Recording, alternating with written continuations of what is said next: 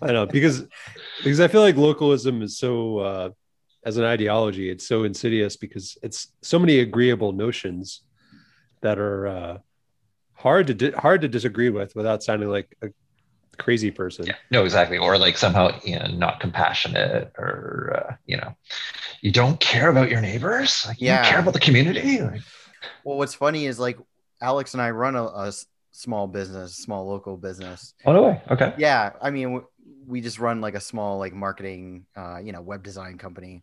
Okay. I was basically a freelancer until I met Alex, and I was like, quit your good paying job and like let's be our own bosses. And it's been a bumpy ride. But then we started to grow, and we actually had employees at one point, which was Wow. horrible. Right. I mean, and this ties back to a lot of stuff that you write about. Mm. In that it's impossible to be like a local, or I'm sorry, an ethical small business Yeah. person. It's Yeah. impossible. Yeah. We almost went totally bankrupt by doing so. To like try to be ethical and like pay above the norm and follow everything strictly to the letter, that kind of thing. Yep. Yeah. Yeah. Yeah. No, I tied the base salary to what the local rents were. Mm. But none of our competitors were doing that. They were all farming in like, low paid or unpaid interns, college kids, things like that. I mean, Yeah. and then most of it too is just the connections like that you have. There's so much of that especially within professional services like what we do. But what's Yeah. funny is when we first started becoming more of a small business and not just like freelancers, is our whole spin on our business was being like a locavore business, like shop Oh. local. Wow. Okay. So you pushed that, like you Well, tried to we implement did. it. Yeah, Really? so we were like bought into that kind of like localist kind of thing. But Mm. I mean, over the years, we've seen how much that's fallen apart as an ideology.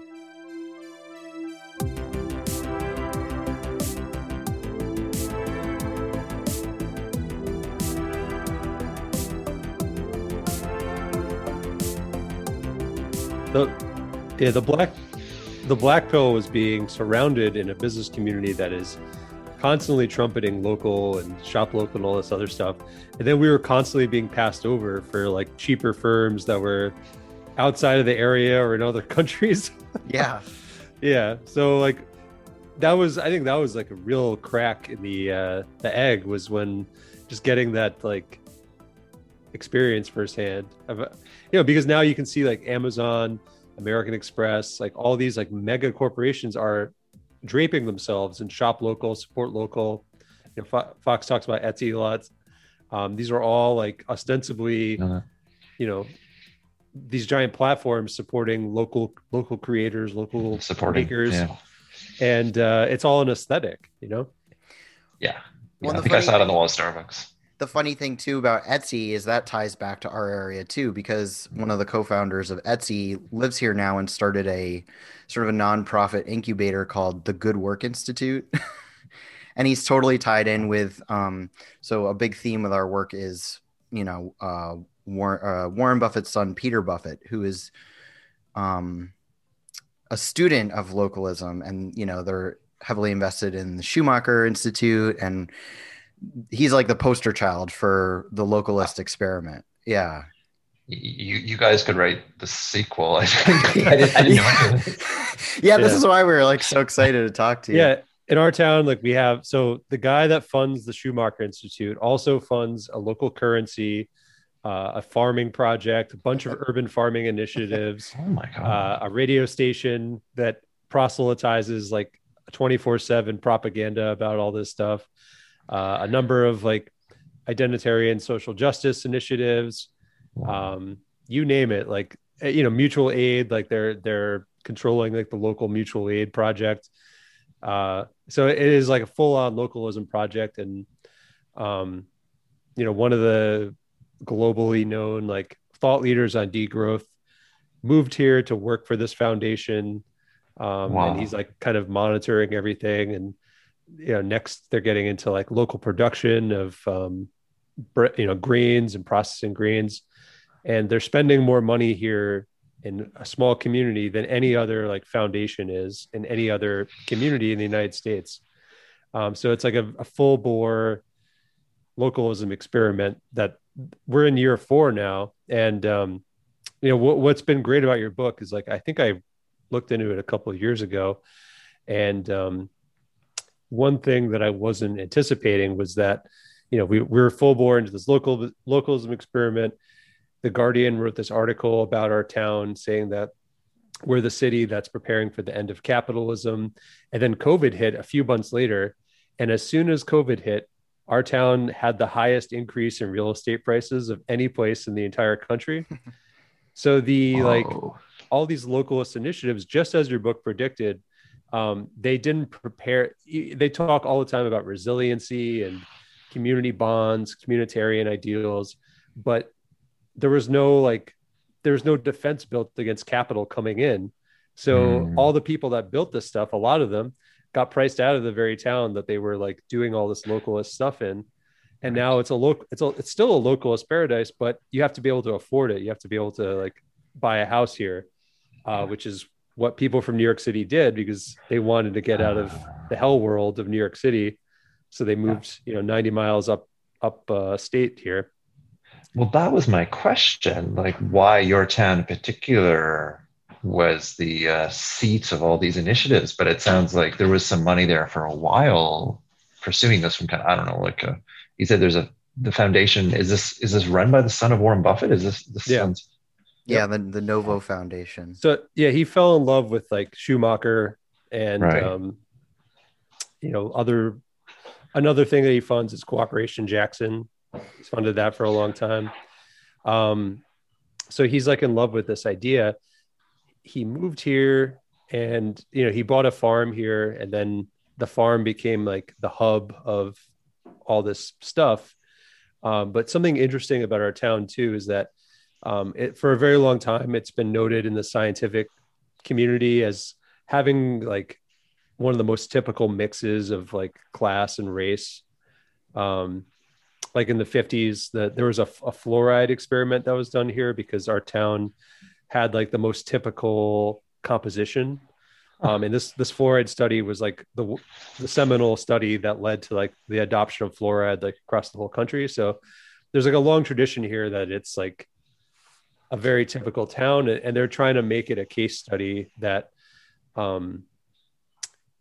if these initiatives can work here, then they can work anywhere. So they're like very invested in doing this. And now that we're in year 4 of this experiment, of them like quietly like dominating the local government and our social institutions or civil society, most of the community has no idea what's going on. They're just seeing like all these initiatives happening, and they don't know like what's tying it all together. And so it's a pretty interesting experiment.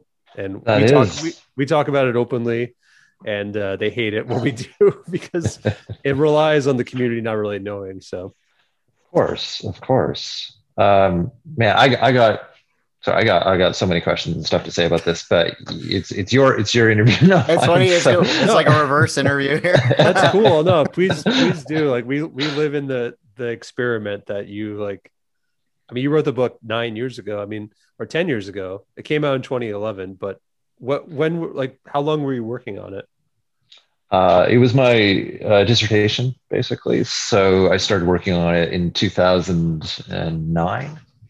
And the dissertation was done in 2011. And then I had Zero as publisher. So I foolishly thought, well, I don't want to write a book that, might get me a job but no one's going to read.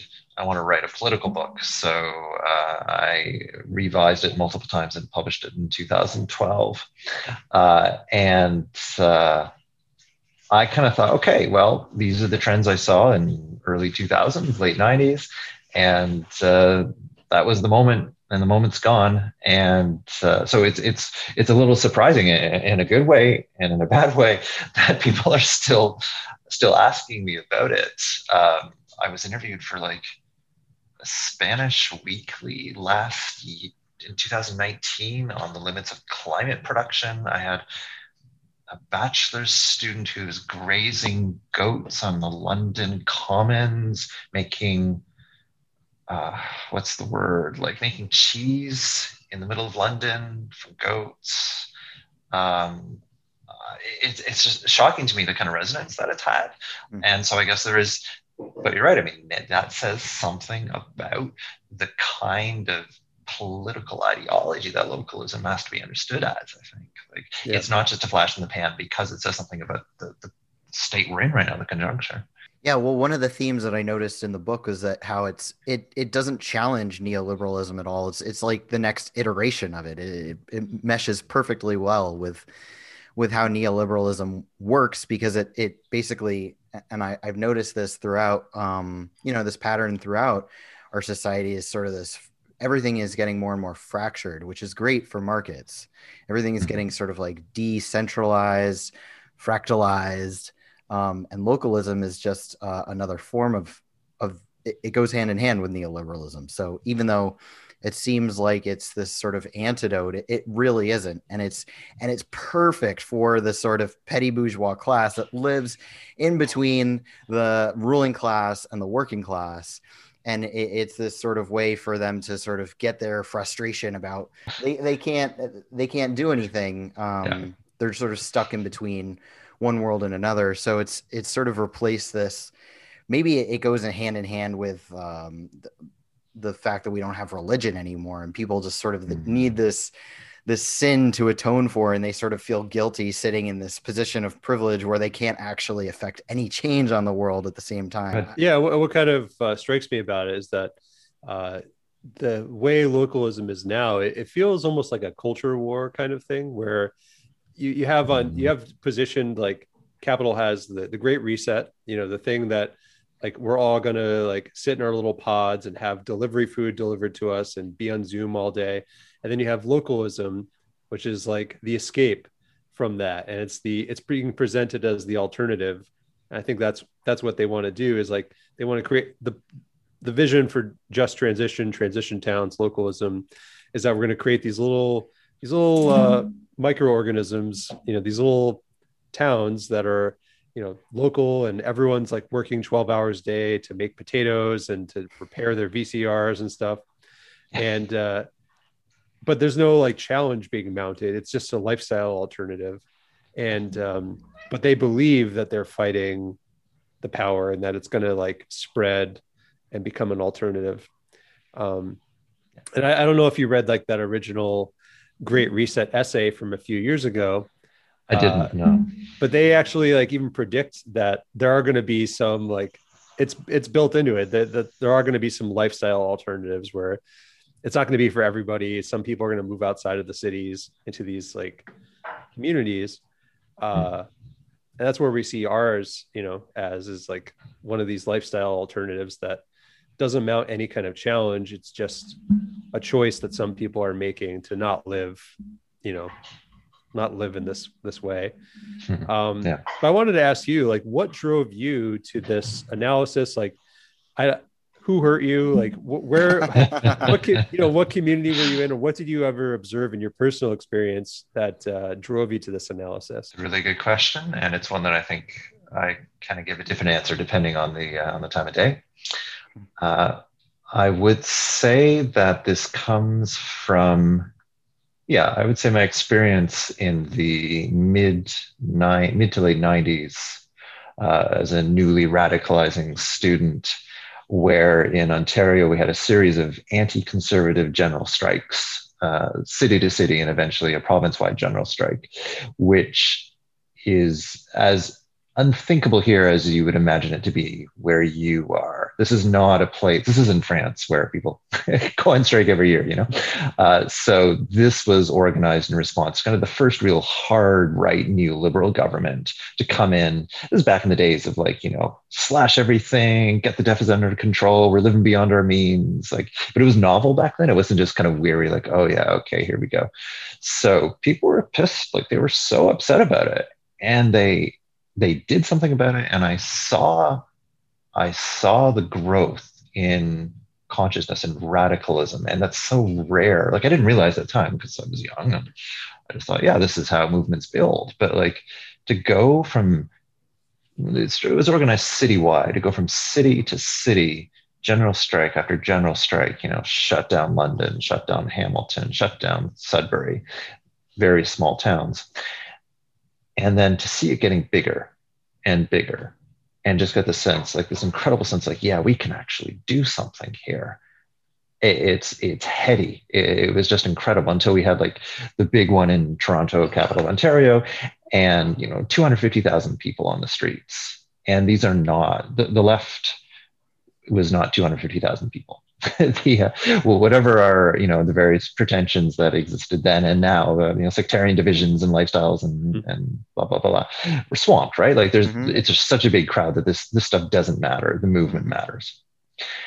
And then for various reasons, largely, this is probably the Trotskyists and me talking, but betrayals of leadership.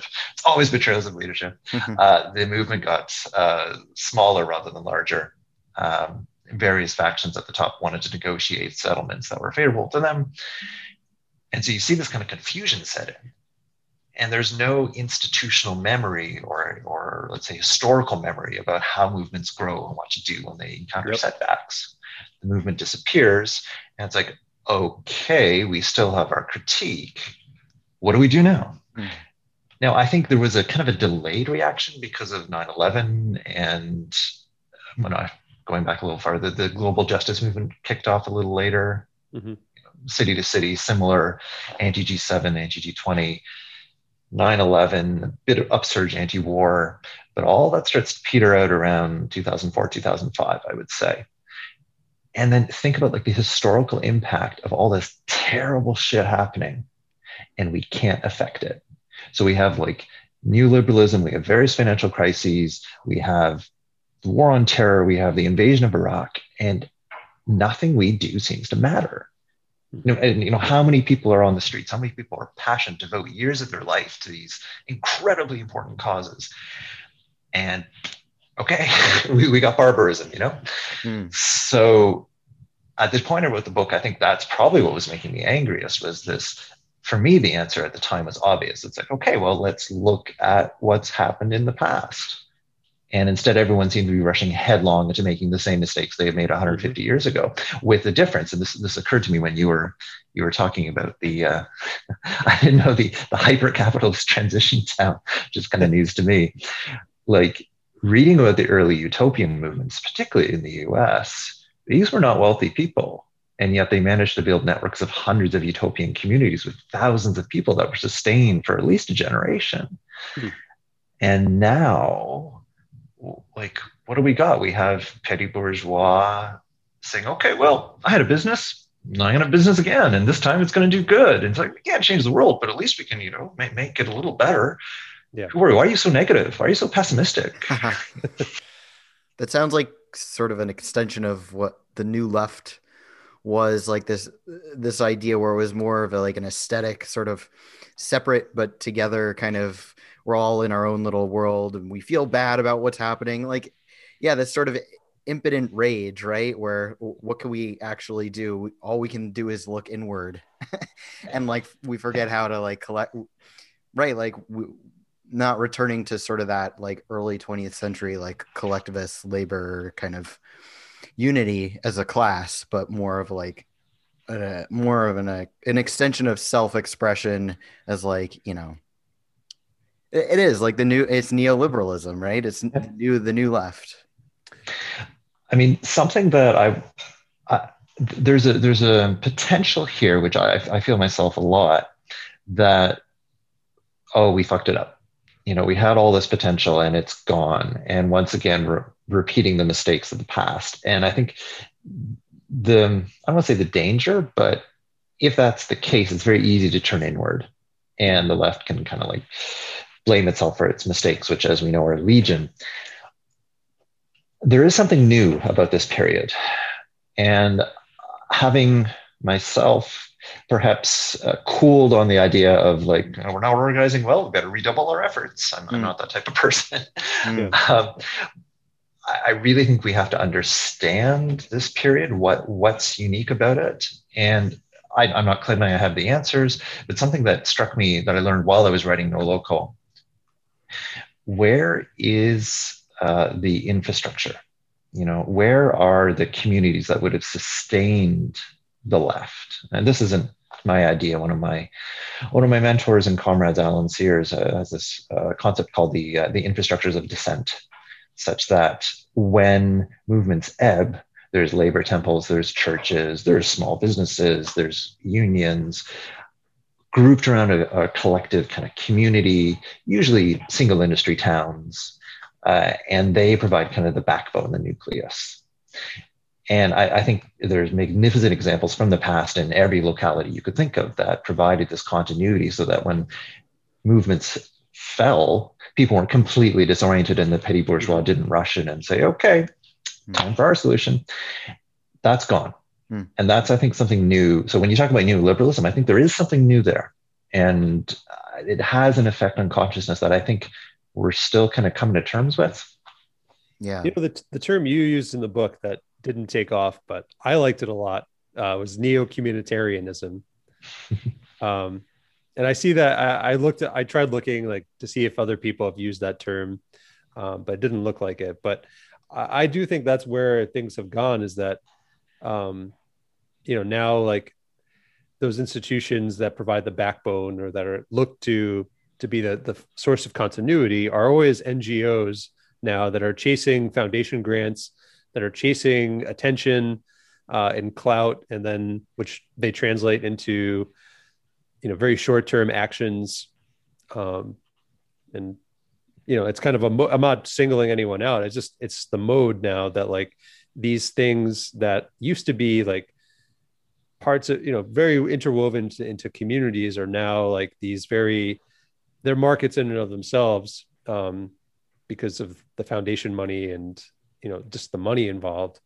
And I think, the term neo-communitarianism was good because it also talked about like the public-private partnerships that are relied upon for these institutions, where they're not really organizing against the state or against capital, but like in concert, it's this like this blob that's just like building momentum and getting larger in size all the time. I don't know, like what do you think?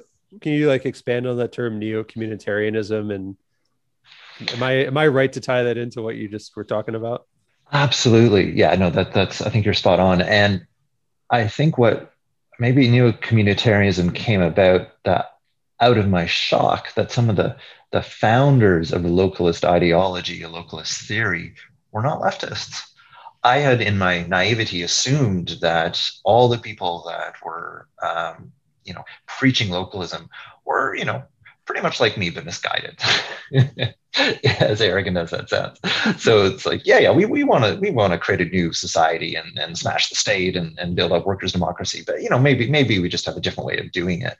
And then reading like some of the vicious anti-communism sentiments of some of the people that I quote in the book, and the sheer bloody-minded privilege of someone like Kingsolver, who's I think I hate read that book, her Animal Vegetable Miracle. It really dawned on me. It's like, well, no, these people are not on our side. At least they're not on my side. They seem to be on their own side. And then they're forming communities that they claim I'm supposed to be a part of, and there's something wrong with me if I don't want to be. I mean, this goes beyond sheer misguidedness. I started to see it somewhat really malign and almost malevolent.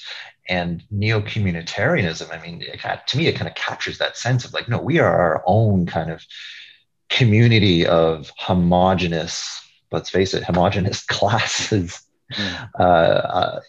quite willing to use and abuse other people to get what we want, which is, I guess, a sense of well-being. Yeah, that like I think the word community is really being thrown around a lot these days, and people sort of use it to say like, oh, we take care of us, and it's like this compulsive kind of gang behavior. But what's interesting is, like, talking about the root of all this, and that's really what's striking to me, is that this is rooted in, like, Malthusianism. It's rooted in, like, sort of saying that in the idea of consumerism, right? And consumerism, which I remember, and pessimism too. right? And I remember looking this up, and consumerism was supposedly a term coined by the second in command at the Ford Motor Company as a way to shift blame away. This is what it says on Wikipedia. I have not, like, looked into this. The revolution. But the term consumerism would pin the tag where it actually belongs, on Mr. Consumer, the real boss and beneficiary of the American system, would pull the rug right out from under our unfriendly critics who have blasted away so long and so loud at capitalism. Somehow I just can't picture them shouting down with consumers.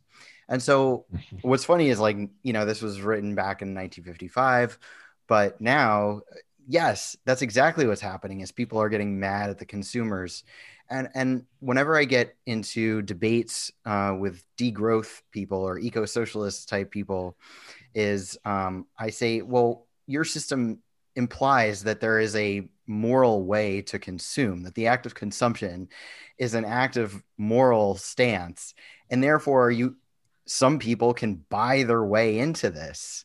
And therefore, the people who cannot afford to purchase in a moral way, in a morally superior way, are therefore immoral. So poor people are immoral. I mean, you start to go down this, like, rabbit hole of, like, what are you implying here? Yeah. And Malthusianism then is how can you not end up with like, damn, those poor people seem to have a lot of kids and drink a lot and don't do very much work. And, this is so old. Like, this is hundreds of years old. I mean, you could see it as a founding ideology of capitalism. Yeah. I wasn't aware of the consumerist angle, but you're right. It fits right in.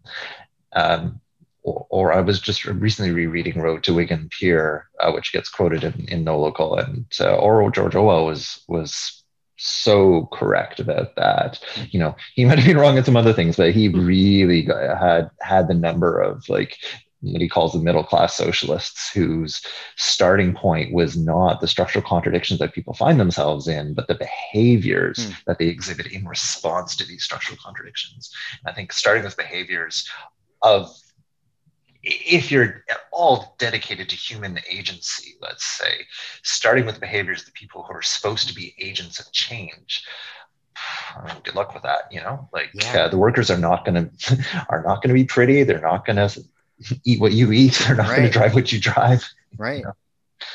No, they're all racist and irredeemable. Yes. They're all. Yeah. Well, why do you? I mean, in your words, like, why do you think that Schumacher's work, that came out in 1973, right after the population bomb came out by Ehrlich?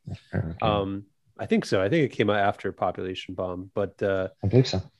I mean, why do you think that those ideas gained so much purchase? Like, why did that book seems like if you care about this stuff, I mean, it seems like a major point in history. Like, what do you think was so engaging about it that, drove so much, not just like the public's imagination, but also foundation money and wealthy people have kind of flocked to this ideology in many ways? Like, what's about it that is so powerful?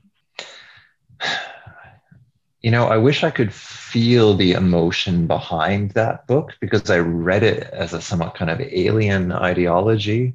And perhaps that's about my own class background as a precarious worker. But it seemed to be a system, a kind of almost a depoliticized system for setting the world to rights.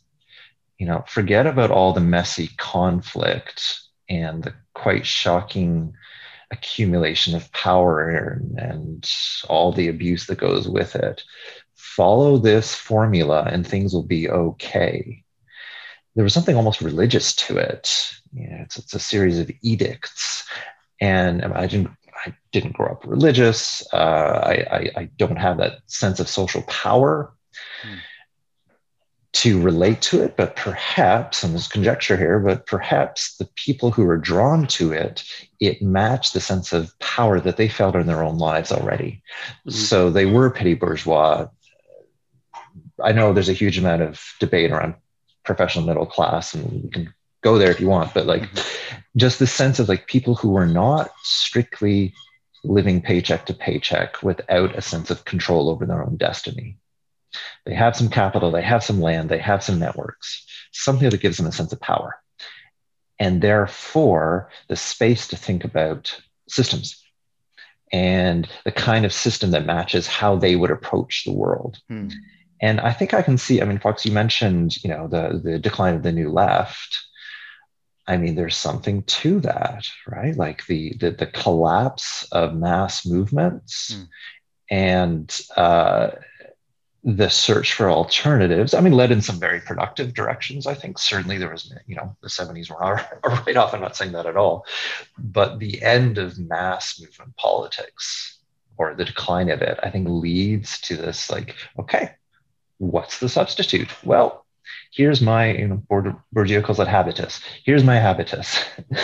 I have the ability to think abstractly about systems of change that match how I live. Here's this book.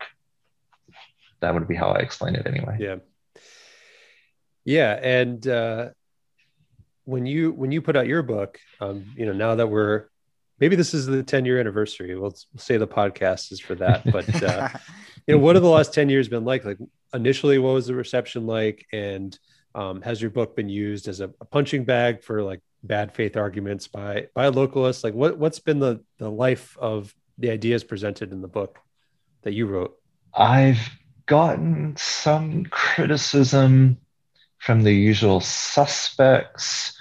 I remember there was a positive review from the Socialist Party of Great Britain, which ended with, and then he talks about Lenin, so it was pointless. I mean, I paraphrase, but that was pretty much it. Which is, I don't know. I didn't think, no, that's not true. I thought the left would have a more serious engagement. And I don't mean in the sense it's like, why didn't everyone read my book? Like, whatever, there's enough books to read. So I'm not saying that's the one, but. It's because you were too early on it. Yeah, honestly. It's funny. No, my partner says that. I wonder, like, was it the case that in 2012, people still felt there was hope in this kind of like tinkering around the edges with a broadly, at least in the US, let's say a broadly liberal administration? There was not, I mean, how do we recover? Yeah, there was that kind of mirage recovery from 2008, 2009, when all the money had finally been given to the banks and we hadn't had to pay for it yet. I don't know. But at the same time, the contradictions were there for anyone to look at, right? Like the massive decrease in home ownership, the terrible like trajectory of millennial, you know, generational wealth. And let's not to be too generational about it, the terrible prospects for so many baby boomers who were left out of the the property kind of boom, let's put it. So why didn't people look more closely and see this coming? I don't know. I mean, there's been scattered engagement and more than I expected. I think the book sold like, I don't know, a couple of thousand copies or something. That was more than I was hoping for. But at the same time, was this was localism to be the end result of all the incredible organizing coming out of the global justice movement, the anti-war movement that people gave so much of their time for? I mean, if that's the case, that's quite a depressing statement. I'm not sure. Well, something I think current that's going on that makes me think about it is what's happening in Texas right now. That many people are sucked into the culture war of like, oh, I like these small is beautiful kind of decentralized grids that everyone should have solar panels on their house, and they like, it's just a culture war, like mirroring of what libertarians are saying. They're like, a mayor of one town in Texas was like, everyone should have their own generator. Everyone, we shouldn't be relying on like anybody to provide power for us. And it's like, like small is beautiful leftists and libertarians are like coming to the same conclusion, just with different, like, instead of solar panels, you have your own personal like coal smelter or something like that. What's so scary about this idea of localism as the solution from a leftist perspective is that it has to be so precise in its execution. It has to have these perfect conditions. Otherwise, it turns right into like eco-fascism or, libertarianism or whatever. It like needs the perfect conditions to exist, and which is why it's utopian. And it's like, why are we saying like, we're trying to achieve something where it has to go just right, otherwise it'll go terribly wrong. Like, why are we saying that that's a good idea? And I think it's sort of not to always bring it back to Mark Fisher, but this idea that like people can't imagine the end of capitalism, and they just have to sort of cope with what exists now and try to imagine ways to make it nicer. Like when people always say like, why do you hate liberals more than conservatives?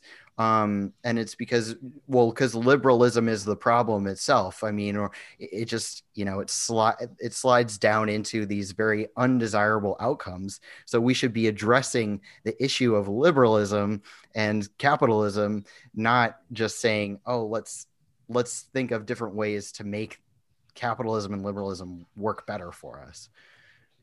Yeah. And I'll say this for the conservatives, as much as I despise them, at least you know where they stand. Yeah. They're honest about their hatred of poor people and minorities and everybody else.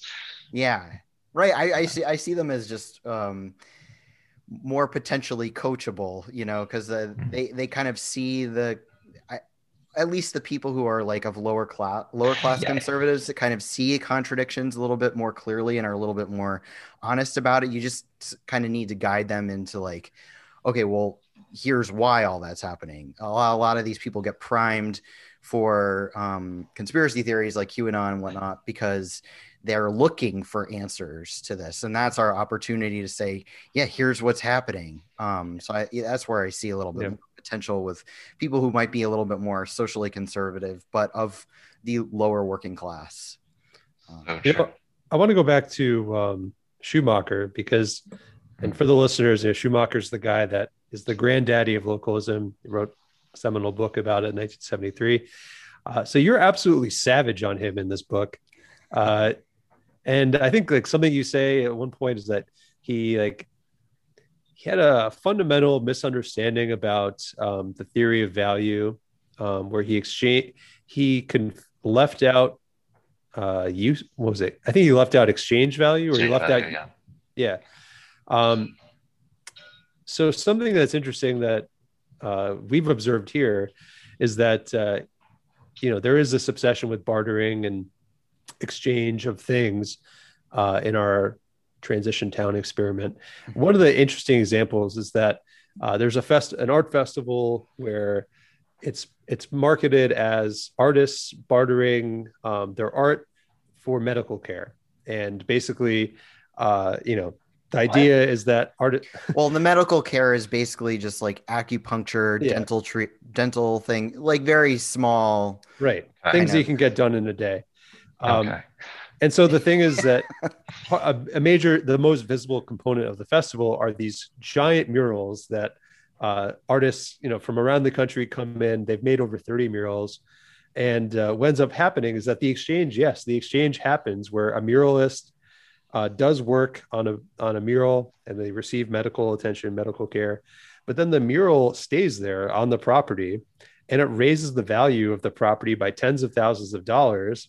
And then developers buy the property and use it to justify charging massive rents, and the surrounding neighborhood, there's a lot of pressure on the renters there because, it's the mural creates the impression of a hip up and coming neighborhood. And that reminds me so much of what you said in the book, that they're so obsessed with the exchange, but they forget about the use value, I guess, right, of the the thing that they create remains there, and it's like becomes valuable. Yeah, wow, that is fascinating. And also just exchanging for medical care as someone from a socialized medicine country, this concept is somewhat foreign to me. It's wild, yeah. And they say they support single payer and all that stuff, but I mean, it's still like the fact remains that it's a privileged exchange that happens, that when it leaves behind like an asset that's worth tens of thousands of dollars, and somebody made it for like an afternoon of like acupuncture and massages, and it's mind-blowing. It is, and I think this is where, I mean, I simply adopted David Harvey's concept of the spatial fix, and I just thought, well, spatial fix, let's just be clear, David Harvey says that capital that cannot find productive investment will temporarily root itself somewhere in the hopes of generating value through real estate. That's just one of the ways that it augments itself. So buildings is one example, or infrastructure, or fine art, or wine, or... It always comes back to private property, doesn't it? Private property that establishes rents. There's something unique about this particular place or thing that cannot be reproduced somewhere else. And so I just thought, okay, well, it kind of sounds like community gardens are in a really kind of, a very minor way performing the same role. But it sounds like in your town, the labor of localists is performing that in quite a major way, in fact. Oh, yeah. And so to that extent, can localism or let's say barter in this case, just be seen as another tool for capital to self-augment? And I don't see any problem with that model. It seems to be very clearly what's happening. Yeah, we have some community gardens here too, right? We have basically anything that sounds cool, hip, and local, but which is why our property value, we were literally featured in Bloomberg as the #1 locality in the U.S. for the rising home prices. There's another funny one. Maybe we'll use this as the featured image of this podcast, but one of the local production things that is being presented as something that will fight climate change, a pilot project, if you will. Another point that you made in the book was that local production incentivizes artisanal things that the working class can't afford or engage with. So something that's actually being presented as being confrontational to climate change is this schooner, this basically like a wind ship, a sailboat that goes up and down the Hudson River. And they were written up in Architectural Digest because they are transporting artisanal throw pillows from made from recycled materials. Yeah, of course. Yeah, from one river town to another. And then they arrive in the port, they have the pillows, and then a bike courier shows up and transports the pillows up into up this giant hill, into this like very boutique marketplace that's in a historically Black neighborhood that's rapidly gentrifying. And in Hudson, right? In Hudson, in Kingston, it's moving from Hudson to Kingston. Oh, right. And and this is being presented as like this is climate justice, y'all. This is mercantilism, isn't it? Yeah. We're going backwards. No, I think I was just listening to a really great podcast yesterday about this new book that, well, actually, no, the book came out last year, but they just interviewed the guy. I can't even remember his name, but he's writing about how we're in like this neo-feudalism. We're transitioning into like a neo-feudalist era, which is exactly what it feels like to me. I mean, it's like, Alex brought up this theory to me, which I see is coming true more and more, is that there's these two competing visions but they're not really competing, where half of the world, or most of us, will be transitioned into this sort of like WALL-E future, right? Where everything is like delivered to you and catered to you. Delivered, everything is gig economy, everything is like Walmart, just these everything is just this like sort of big industry. We just have to sit in our pods and eat our bugs, and then there's the alternative lifestyle, which is the localist degrowth lifestyle, which is only for people who can afford it. You know, it's this more sort of fetishizing, like, you know, the good old days when you could go to the marketplace and, you know, talk to the butcher and, like, you know, have your little backyard chickens. And but you have to, like, be rich to, or at least, you know, upper middle class to be able to afford this kind of lifestyle. Yeah. And there's no exclusivity either, because people with more resources can go back to the Great Reset hell world when it's convenient for them, and they can get something shipped from China or, you know, whatever. Right. And then they come back to the localist place when they, you know, they get sick of it and they need to get away. So Greg, like, you know, you mentioned in the book too, so like how much work it is, how much labor it takes to make like a basic meal using locally sourced ingredients. I mean, can you talk a little bit about that? I mean, I use the ridiculous example, like we all have to work in a localist community. We'd all have to work 12 hours a day to like eat some potatoes for dinner. I mean, how far off is that of an exaggeration? Of course, I would have to go back and do a commodity chain analysis of potatoes. But I mean, just as a thought experiment, like, what about the pots, the water, to assume you're having mashed potatoes, the tools, the kitchens, the maintenance, the roads to transport those potatoes, the bicycle parts, the in shapeness of the courier. Like, there's just so many things that spread immediately beyond the local. And one of I think the facileness, if that's a word, of localist analysis is it just exists, reflecting its petty bourgeois background. It exists as consumer buying things from the merchant. That's the only concept of local. But this is the only kind of sight that the petty bourgeois sees, right? They've got this, and the friends you make along the way too, like who you run into at the market, and then you see like someone having someone having an affair at the farmer's market. You know, like, I remember intrigue of in the book.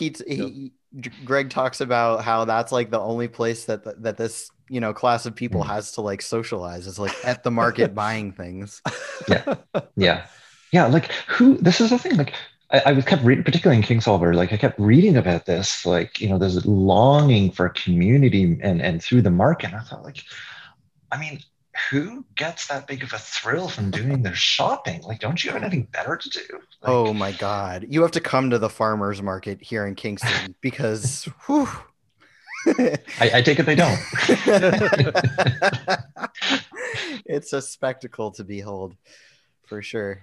Well, that just, I mean, yeah, there you go. I mean, that just says something about like how, first of all, it's such a limited prospect. It's imaginatively like sterile to think that this tiny segment of wealthy people who cares about that stuff, who achieves their kind of, again, using Bourdieu's term, habitus, their sense of identity and separateness from everyone else, who achieves that through local markets versus, I don't know, the international club circuit, racing vintage cars. I mean, you name it, right? There's so many other things that rich people can do with their money. So you already have this narrow segment of people who care about this stuff.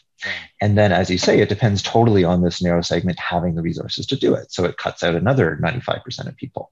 Yeah. So, and if it was just a hobby for the rich, I have no problem with it, to be honest, because like, whatever. I mean, rich people do crazy stuff. That's what they got the money for. Totally.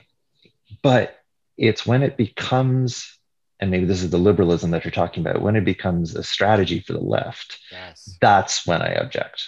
Yeah, absolutely. I'm like, okay, do your shit, but don't try to tell me it's going to change the world, because it's not. Absolutely. Right. 100% agree with that. Yeah, I think that's the danger of the left, is that because the thing is with localism, there are many notions that are agreeable and that I think we all want. We all yearn for community. We all yearn to have bonds with other people where we live in person. You know, we all yearn to be able to go outside and this year particular feel the sun on our skin, you know. But these ideas have been recuperated so thoroughly, and it's the trap is, in the face of what we're facing as a society, is to like treat it like a panacea that, we just need to go back to localism. We need to, like, the left needs to talk about localism because these ideas have been recuperated, and it's not just a new thing. It's been going on for 50 years at least. Well, now in the you modern can iteration. shop local at Amazon. That's like their big push now, is like, Yeah. you can support local business at Amazon. So Right. if you can do it at Amazon, like, really, how revolutionary is it? After they managed to destroy how many local businesses through their predatory pricing practices. Yeah. I know, it reminds me of that drawing of that ghoulish painting from Goya, I think, right? Who with the what's his name, eating his children. I can't think of the. I've got it in my mind. I know exactly what you my mean. art history is failing me at the moment. But, yeah. Another interesting tie-in is the agricultural tie-in, right? Because we were talking about how much goes into like agriculture, and like, I always like to think of like, I wish these people would just watch Naked and Afraid and see, like, if you really like want to do a like degrowth localism thing, check out how like people who are just dropped into Africa with no resources, how well they do, with no modern, shit. And we don't want to return to that. Why would we? In the working class, like, it's not appealing to the working class because people who are struggling don't want less. So like, it's inherently like, we should be advocating for people to be able to consume way more than they already do. Like the majority of the population needs more stuff, or needs the ability to buy more stuff if they need it. Like Lee Phillips sometimes uses the phrase like, we need to take over the machines, not shut down the machines. This is like, I don't know, I spent a number of years in South Korea, and I really saw kind of the limits of this, let's say, leftist lifestyleism that seems to be so prevalent here, that there's a very, very tiny percentage of people, like count them in the hundreds, who would think that their lifestyles can change anything because being too poor to have enough to eat isn't within living memory. Like there's millions of people still alive who, were scavenging in the 60s and 70s, and try telling those people to consume less. Like, right. That's a deep insult. And that's the foundation of a working class movement, is to tell them that they consume too much and that make them feel bad. Tell them that they live like billionaires compared to people in Africa. And I know. And they'll be on your side. Oh man. Yeah. And tell them about their privilege. Yes. Oh my gosh. That's a whole other. Can of worms. Can of worms. Yeah. But the thing is, I don't want to I want to give degrowth its due, in the sense that, it should be one of the, I would say, the tenets of Marxism, that capitalism is cancerous. Like, it cannot stop growing or else it dies. And this is destroying the planet. And I think we see the evidence all around us. I mean, the broken up Gulf Stream, freezing Texas just being the latest one. So I think it is true. We need some sort of, all growth should be democratically managed. And I would like to think that give people enough control over their lives and autonomy to do what they want, make them work less so that they aren't constantly working to survive and they're rewarding themselves. Consumption will actually fall of useless things. Yes. And collective social consumption of the things we need. And I'm not a localist in this. I don't think we all need our craft musical instruments and our jam jars. I mean, I personally, I don't know, maybe everyone needs PS5s, whatever it be, but like the collective things we need can be shared, or at least distributed rationally, so that we're not overproducing and completely exceeding the capacities of the earth just to sustain us. The problem, I think, is when we leave degrowth to the localists, it takes on this particular kind of moral twist, which, as you say, is all about blaming poor people. And it should be like, the question I think should be, why is it that we live in a system where you don't have enough and you never feel like you have enough? Like, when did the left abandon its critique of alienation, to put it theoretically. And I really think we need to get that back, because who is happy in this capitalist system? Who feels fulfilled? Right. And I doubt even the localists do, to be honest, although they put up a good front. Well, so, and what I think I agree with you on is that the theory of change, I wouldn't mind if people decided that they wanted to degrow the economy. If we got to a place where we actually everyone had a say and that's what everyone decided. Exactly. I'd be interested in the conversation. Well, but the thing is that the theory of change is like, if you lead with degrowth, if that's your North Star, that you're telling people that you want them to consume less and that that's going to be the path forward to saving the planet. Like, I just don't, I think it's like a totally quixotic quest of like, this thing that I can't think of anyone that's like behind on the rent, saying like, oh, I need to consume less. That's what we need to focus on. It's this delusion that we have control, that we have a say. We need to have a say before we can, degrowthers say, well, we need to take control, or we need to do all these things for the environment, as if we have say over it. We don't have say over it. We're just being bratty. We need to first have control, and then we can fix the environment, because otherwise we're just doing whatever those in charge want us to, and we will slide into eco-fascism or whatever, these like eco-capitalism. We will slide into these things, because the first thing we need to address is having control over our economies, and then we can decide to scale some things down and scale some things up and redistribute. But it's delusional to me that these degrowth eco-socialist people think that we have a say in the first place, because we don't have a say, and that we need to address that first and foremost. I mean, I'll tell you, I want instant degrowth of the military. I would see like 100% degrowth there is no problem whatsoever, which is a major polluter in its own right. I mean, I think there's so much useless tech that gets produced, so much useless transportation that gets produced. But you do that, I think I make this point in the book, like you do that without democratic control. And it's being a bit pejorative, bit devil's advocate, but like, how do you not end up returning to your holiday in Cambodia?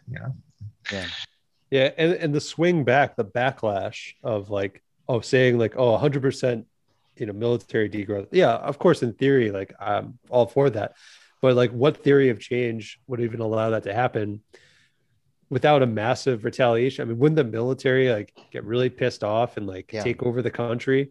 Or all the people who rely on weapons on us, or all the people who rely on the military for their income. Yeah. No, this is true, and I think this is. It just gets back to your point about the need for democratic control and buy-in. It's the same reason. I mean, I think this debate was repeated in different ways over the tree huggers versus loggers, and defend the spotted owl versus keep our jobs kind of thing. Yeah. Of course, we can't, it's not reactionary to want a job and to apply your skills to something that makes you happy and earns you a decent wage. Yeah. But the question is like, what kind of social use is coming out of that? And I think there's some, incredible initiatives just now. I'm thinking of one in Canada called Iron and Earth. And it's about workers in the oil industry who are also environmentalists and see the damage that's being done to indigenous lands and want and advocate for the oil companies to pay for new industries and retraining for workers to create renewable energy, for example. And that's not even degrowth, that's kind of regrowth, to be honest, but in a kind of ecologically sustainable democratic way. And, if I see any see any bright green shoots for social movements, it's those kinds of worker controlled environmentalism that I would support. Please tell me about Buffett, because like the irony of like the best localist community in the country being built with the money of the Buffett family is it's pretty great, huh? Yeah. Yeah, I mean, he basically like him and his other siblings all have like their own $1 billion that they get to spend as they like. And, he ended up, so the thing is like, he also, he's in like a few different areas that he focuses on. Like one is this localist creating regenerative economy stuff. Another area is like supporting indigenous struggles and stuff like that. And what's interesting is that his dad owns the railroads that transport oil in the country. And like he owns 25% of all the railroads that transport oil. So the sick irony is that, the organizing that Peter supports leads to pipelines getting shut down. And it leads to this regulatory capture that his dad then controls. His dad profits from the shutdown of the pipelines. It's really sick. And then the money from that goes back to Peter to fund kind of these identitarian struggles. Yeah. So it's really interesting. And then as he admits himself, like the money creates dynamics that are impossible for learning, but he decides, he's doing something in Kingston where maybe he believes it's small enough here that he can like control for all the negative side effects, but he's not. But he thinks he is. Impossible. Yeah. It's crazy. Another thing too that you mentioned, like that we need these democratically controlled movements to move forward on stuff. It's hard too, because I think a lot of movements now and the direction that things are going in is for these like minoritarian things where like they're trying to manage populist sentiments by creating kind of like these workshops and community engagement sessions that aren't really like the kind of populist majoritarian things where like everyone sees their self-interest in something and they like opt into it. They want to do something about it. It's more about kind of workshopping and like reflecting people's words back to them to make them we were just talking to George Orr about this, about what was it? Extinction Rebellion does these what are they called? The People's Assemblies. Right. So we were talking to George about how people's assemblies and how they're sort of being replaced with actual sort of community consensus, where they're more like market research groups, where they just take a jury of people and ask them sort of like for feedback, and then they sort of like cater these programs back to the people and say, oh, see, we're getting all this community buy-in, when really they're not. They're kind of like hand picking people to sort of get the results that they want. It's at the worst, I guess, or at the best, they're kind of really not getting across sampling or section that they think they are. Yeah, so it's like these things all kind of go hand in hand, right? Where this sort of, in order for localism to work, they have to like force people to think that this is what the community wants, when they're silent. They're actively like silencing people who are criticizing it in order to force through the programs that they want. And it's, there's a lot of reactionary conservative types who are starting to catch on to this here, and they hate it. And I'm like, yeah, because it's not, they've come in and they're just deciding, a small group of people are kind of deciding what to do here. Yeah. And they're selling it as good for us. Yeah. And something that's in the pattern, if you look at like the real estate marketing and some of the puff pieces that New York Times and stuff have done, they say things like, well, people are attracted to this community because of the sense of community. And it's interesting because it's like there's not a real community. It's a sense of community. We replaced that. And I feel like, an actual democracy, you would have more than a sense of community. It would be a tangible thing where everyone feels ownership, that it's their community too. And instead we replace that with this sense of community, which It's an undefinable sense of community where the people in the community are swappable. It doesn't matter who particularly they are. Yeah. They're just whoever happens to be here. So that's the Yeah. problem when these people all talk about community is they're not interested in protecting the existing community. They're interested in just creating a community, whoever it might be, whoever is lucky enough to be here. There's some really interesting scholarship back coming out of the UK in the 1970s, where I think there was a movement to the community for consultation and empowerment, and some critical sociologists were asking, well, hold on, who counts as part of the community? And I mean, this continued right up through the 80s and 90s, and I'm probably misquoting my researchers here, but like Nigel Thrift, I think, did some of this work where they looked at who's being consulted with. Like when you want to regenerate someplace and you talk to the community, who exactly are you speaking with? And it was always the people who had pre-existing social networks and had some money, were probably business owners. It wasn't elite capture. The folks. I'm sorry. Elite capture. Elite capture. Okay. Yeah.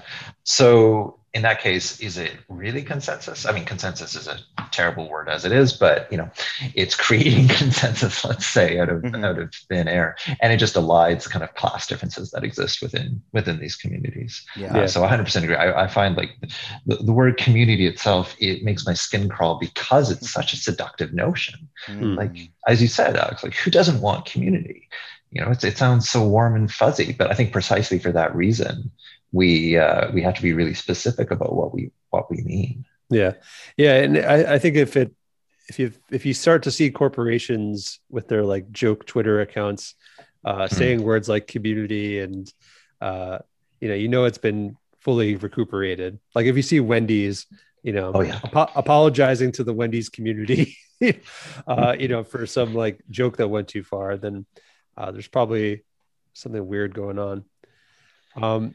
So the book came out 10 years ago, and obviously life has gone on for you.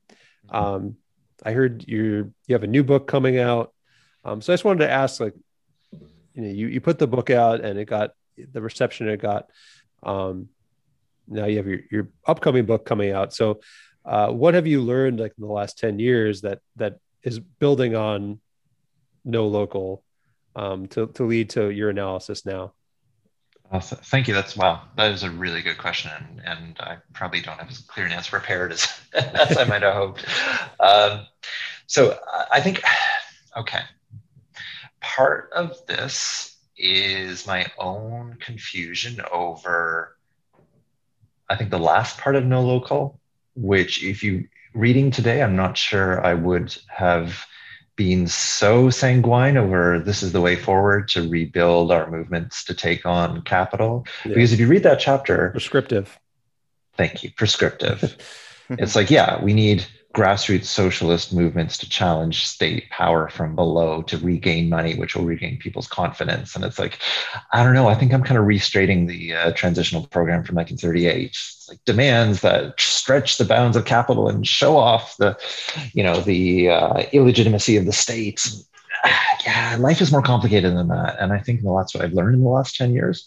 So it's not that I disagree with, shall we say, the insurrectionary thrust of No Local. I mean, I want it to be true. I'm just not so sure it tells the whole story. I think it's a lot more complicated. And so I think the last 10 years, I'm not going to deny this is me getting out of the comfortable graduate student bubble, away from the graduate student left milieu that I was a part of, where everything seemed to make so much sense. And being precarious in my country, and South Korea being precarious again in my country, and just being thrust into totally new environments where people don't really care what the left says or does. And most people, you can take me up on this, but like in my experience, most people do not share our terms or our frames of reference. So then why are we so confident about asserting them? And that kind of realization has been incredibly difficult for me, because I have, hundreds, thousands of human hours of labor in books beside me, being very confident in asserting the perspective, like this is what we must do. So my latest book, speaking of human labor hours, is on escapism.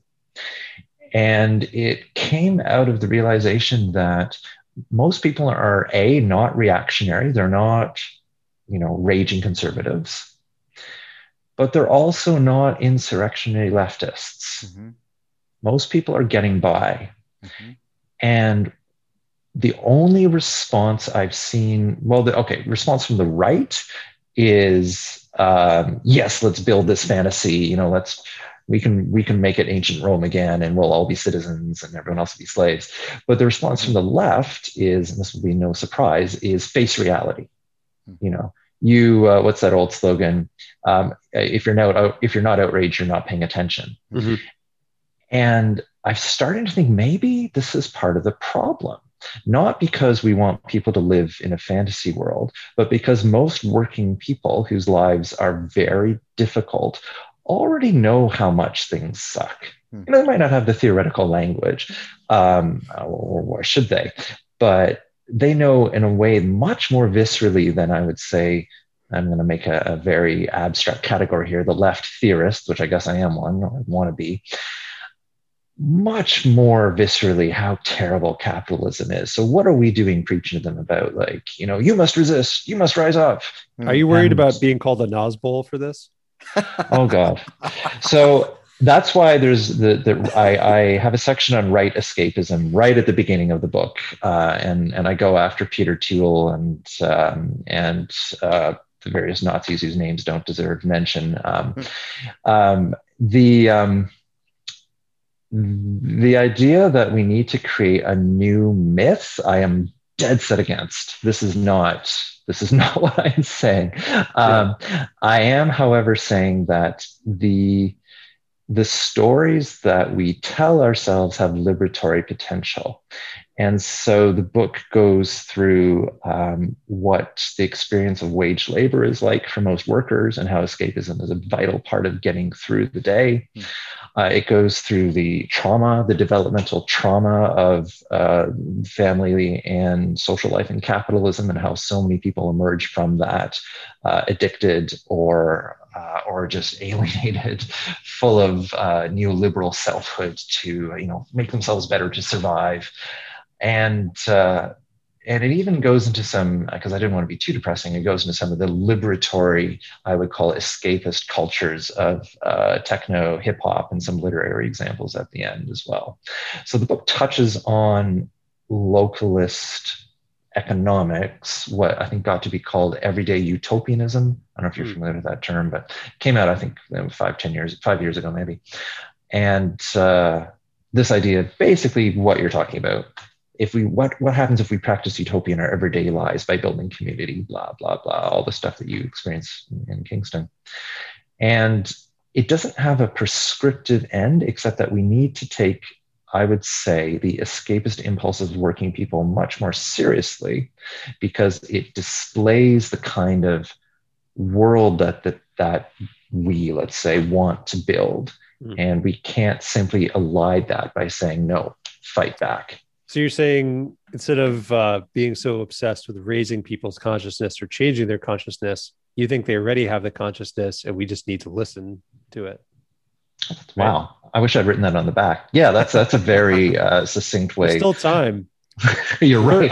I'll blurb you. Thank you. I haven't got the proofs yet, so I can edit it. This is true. There's so little listening done on the left, and I don't know, I will tell a slightly melodramatic story and leave it at that. But I mean, I remember. Okay, so I was commuting to work. This is in Seoul, in South Korea, and I was commuting to work, and I was at the busiest train station in the country, and I was taking a bus at the busiest bus platform of the country, and the hundreds of people surrounding me. I'm waiting for my bus, and there's one guy sitting down in the road in front of me. It's cross-legged. So I go over to him, and my Korean is non-existent, so I have to speak in English. So I just okay, and I'm the only person talking to him, and he says, I want to die. My life tarred, life terrible, broken English. And then and the buses are literally going around him because he's sitting in the bus lane. And then he starts apologizing for not knowing English. I'm like, oh my God, dude, you're like sitting in the road. Stop apologizing for your language. And eventually the police come, and they're not very nice to him, it seems, but they get him out of the road. And at that point, my bus comes, and I'm like, well, I can't do anything else. I don't know this guy. I don't speak the language. I got to get on my bus. And the response, like, and I'm not, how can I put this? Like, when I spoke about it to my colleagues, the response I got was kind of like, he was looking for attention. I thought, like, okay, so something's going on here that I'm missing, right? Because, like, pardon me, and I'm not being political about this. It was just like, oh my God, look at this guy. Someone has to do something. I should do something about it. And nobody was. Hundreds of people were looking. Nobody was doing anything. And then when I did something, I'm not sure it made much of a difference. And no one seemed to think it made much of a difference. And I thought, okay, well, no one actually listened to this guy. Like, and I don't mean in this kind of like charity, let's start up helplines, let's listen. I mean, that's all mental health care is necessary, but that's not really where I'm going with this. I more mean that we have, I think, if we want to change society, we have to consider the human material that we're working with. And the human material we're working with is extremely damaged.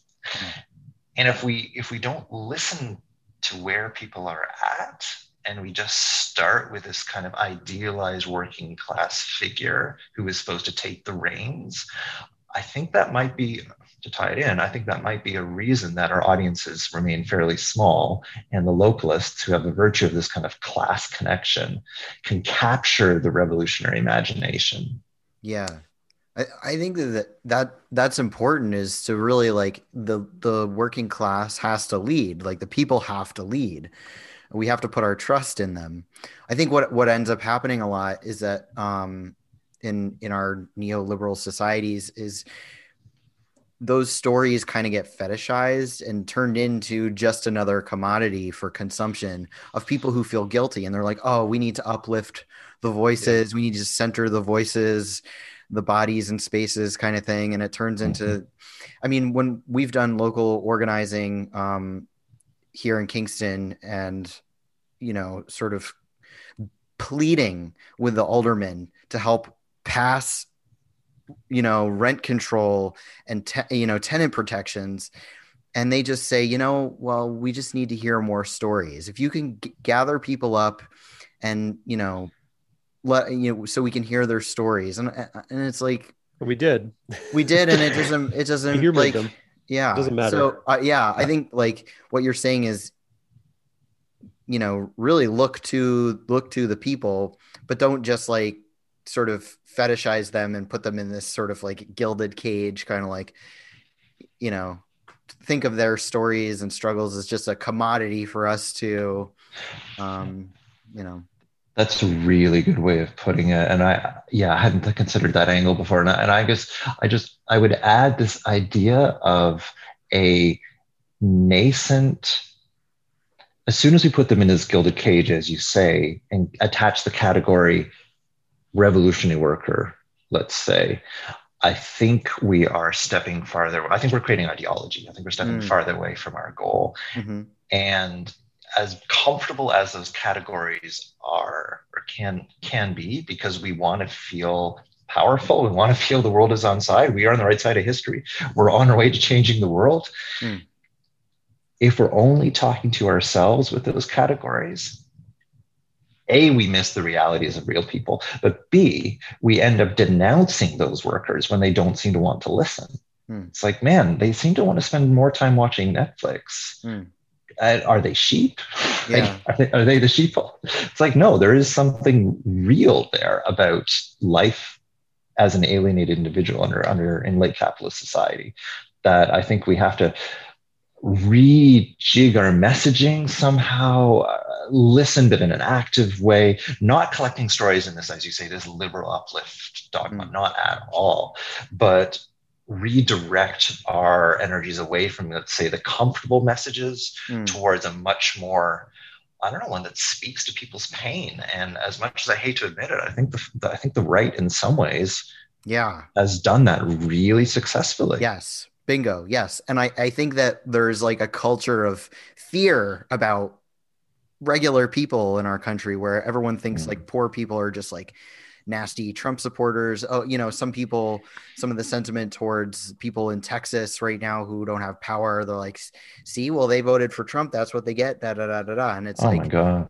Yeah, I know. It's brutal. It's brutal. And I think, you know, a lot of people have this sentiment that like the poor bigots, you know, like the poor working class they're all filled with like this bigoted ideology, and they first need to accept all the like, you know, all this sort of wokeness before we can give them any kind of help. They need to be indoctrinated into the temple of wokeness and like respecting all identities and yada yada yada.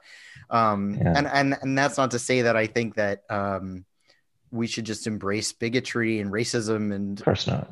Yeah, exactly. But we shouldn't withhold our solidarity with our fellow working class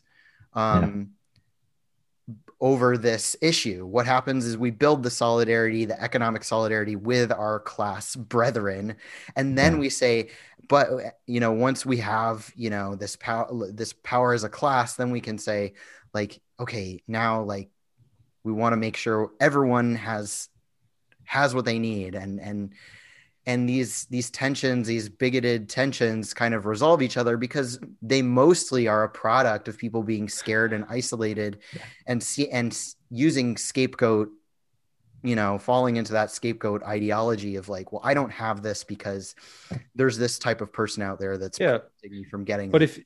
But if you give them a locally grown tomato, then the racism is expelled from them. That's how they share it. That's what they're doing here. That's the pattern, the marketing pattern that they use is that, you know, people here, like all the nastiness in our community will go away once people are eating locally grown tomatoes, and then they do some yoga, and then they learn how to like till the soil, you know, that we're all going to like just ascend.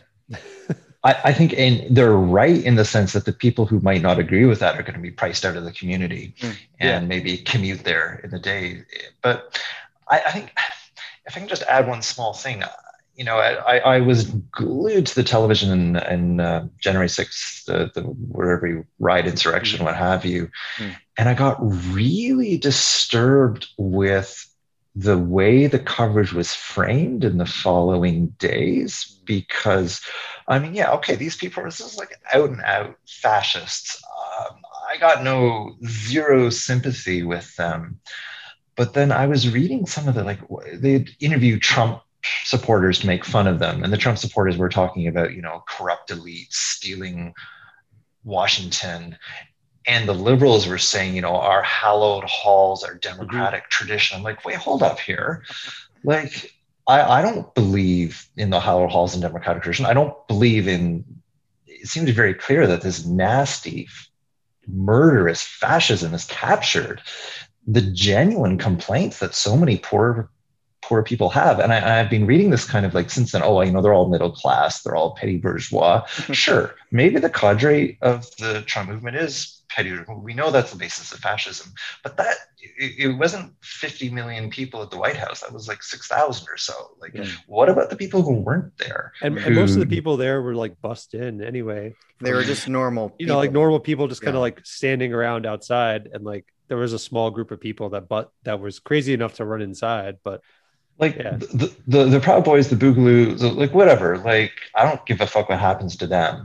But like, let's be 100% clear that this kind of liberal response, I think it's as a piece with localism, is like, oh God, those dirty poors, don't they realize how good they have it? Like, no, it's not that good for most people. Right. And if we ignore that, I think we're condemned to marginality. Yeah. Or this idea that they deserve it. They deserve to be poor. Yeah. For wrong think. Yeah. 100% agree. So your book's coming out in July, and it's called Should The Late Escapism and Contemporary Neoliberalism. Yeah, and I should mention I do not see any money from that $160 price tag.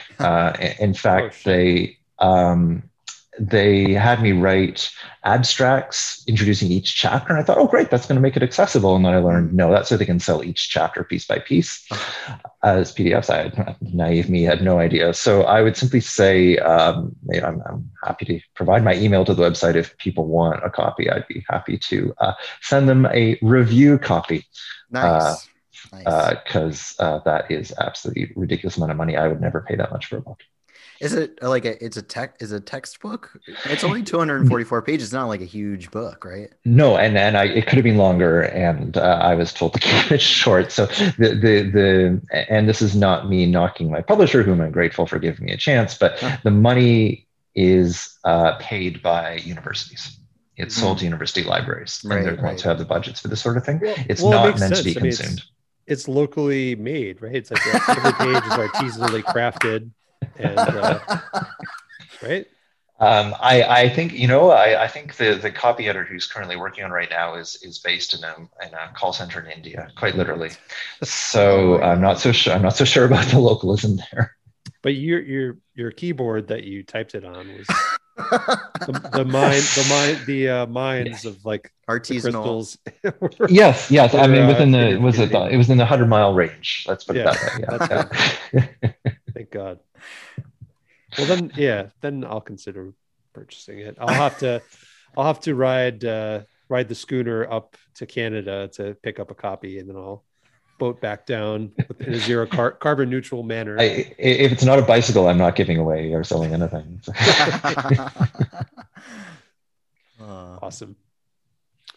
Interesting. So theorists, you engage with critical theories such as, I'm not smart enough to know these people, but examine how escapism appears in your mind. Interesting. Yeah, this is, I don't mean to sound in claiming that we need to stop being leftist elitist theorists, and I do claim that.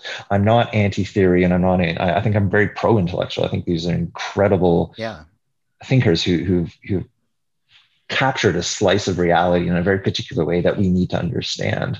And I think in some ways the left used to take human liberation way more seriously. And for that, they thought about consciousness and alienation and what it means to live in this incredibly damaged world as a damaged individual. And I wish that was acknowledged more. And so when I talk about Lukács, Lukács, for example, talks about consciousness. It's like, how do we build class consciousness? And the height of a revolutionary movement, when revolutions are sweeping the globe, 1921, 23, and he's writing about how we need people to understand their position in society. So hold on, he's not saying storm the barricades. He's not saying, why aren't we, fighting the police? He's saying, let's understand ourselves.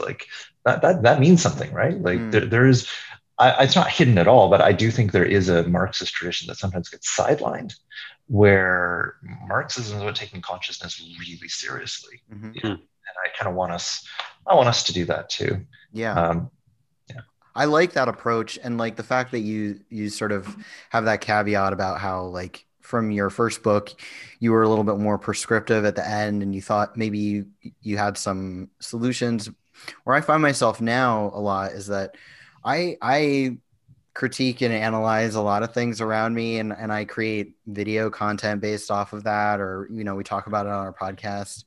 And people kind of get frustrated. They're like, well, what's your solution? You're critiquing things. What's your solution?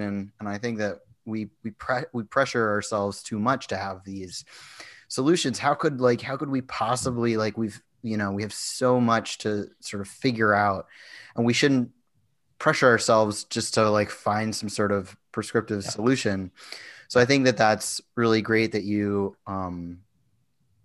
are leaning into that sort of old school, let's really stop and think and really go over all these things that we've tried that haven't worked, and all this material that people have contributed to the larger left, and go through it and really use, I guess, you know, in like a Marxist way of sort of scientifically kind of going through and holding different ideas in our head and being very sort of rational and confronting reality, as hard as it might be. And I think that's like, yeah, you have this escapism in the title. And I think maybe that's what the localist thing is sort of this like, and even, you know, the new left is this sort of escapist, like, oh shoot, we don't have time. We only have X number of years left before the whole planet blows up into smithereens. And we're under this like pressure to be like, you know, how can I figure this whole thing out myself? Yeah. Well, I think one of the paradoxes that I'm confronting here is that confronting reality means confronting escapism. That the reality is that most people spend their time being escapist, and I don't think that's a bad thing. Mm-hmm. I think that's a coping mechanism. I think we really, I wish I had read more about coping when I was coming up as a leftist, because things might have made a little more sense to me. But so, for example, Ernst Bloch, the German philosopher of utopia, who I lean on quite heavily, he has sections in his books on like the joy of breaking things. Like, wow, like that was considered legitimate discourse. I haven't read that ever on a left website, you know, or a left newspaper or something, but like he thought that was worthwhile to consider and just share. And I say all this, like, I'm sorry, I forget which, maybe we worked on it together, but your piece about the left intellectuals haven't read Marx, and you know, people use that as a stick to like make fun of other leftists for not reading theory. And I mean, that's utterly ridiculous. That's I 100% agree. I don't think theory is useful for its own sake. Theory is just people trying to figure stuff out about their place in the world. Yeah. And if it's useful, it's useful. And if it's not, you got to find some different theory. But for me, writing this book, these thinkers who, to be honest, I always had this kind of like, oh my God, I'm like so far beneath relationship. And I was reading some of what they wrote. I was like, oh, actually, they seem to get how difficult it is to live in capitalist society in a way that I don't hear very much about on the left, to be honest. They seem to be emphasizing that it's not just about the excesses of capitalism, it's that daily life in capitalism is just fucking hard. And it screws with your head. Yeah. And it's okay to use theory to understand that, I think. Yeah. Yes, a synthesis of all these things. Yeah. There's a lot of things we're missing in our daily lives, and yeah, I think, and also being able to sort of address different bodies of work without turning it into the thing that you believe in now. It's like one person, you know, one dipshit from like 50 years ago wrote a book. You're a dipshit now living and coming up with your own ideas. We're all just like these dipshits, and we just need to like, if we can like sort of parse together all the different ideas that we have and weave them together into something that is helpful, like, because the sum is greater, the whole is greater than the sum of the parts. I think that's kind of the way we have to look at all these different bodies of work, you know, and not be so like, oh, I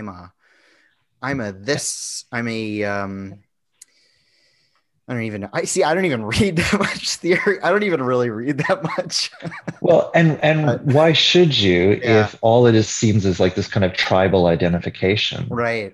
Like theory is useless if it doesn't connect to something in real life. Yeah. But what my problem is that when I read left work, literature, it's not that I agree with most of it, but it's this sense of like, how do we build X? How do we take inspiration from Y? That's great, but that's not my daily life. You know, my daily life is paying the rent and, you know, wondering, you know, how I get by. And I think this is the majority experience. This is most people. Yeah. So why shouldn't we theorize about that? You know, why shouldn't we use these incredible tools that the left has given us to apply to everyday life? And that's where I think escapism is a facet, and perhaps even more so in neoliberalism, to the extent that we're under so much pressure, we need to escape. Yeah. And this is what I hope. Like, if I'm not saying I have all any of the answers, but I am saying this is something we should take seriously. Yeah, compartmentalizing, right? Like compartmentalizing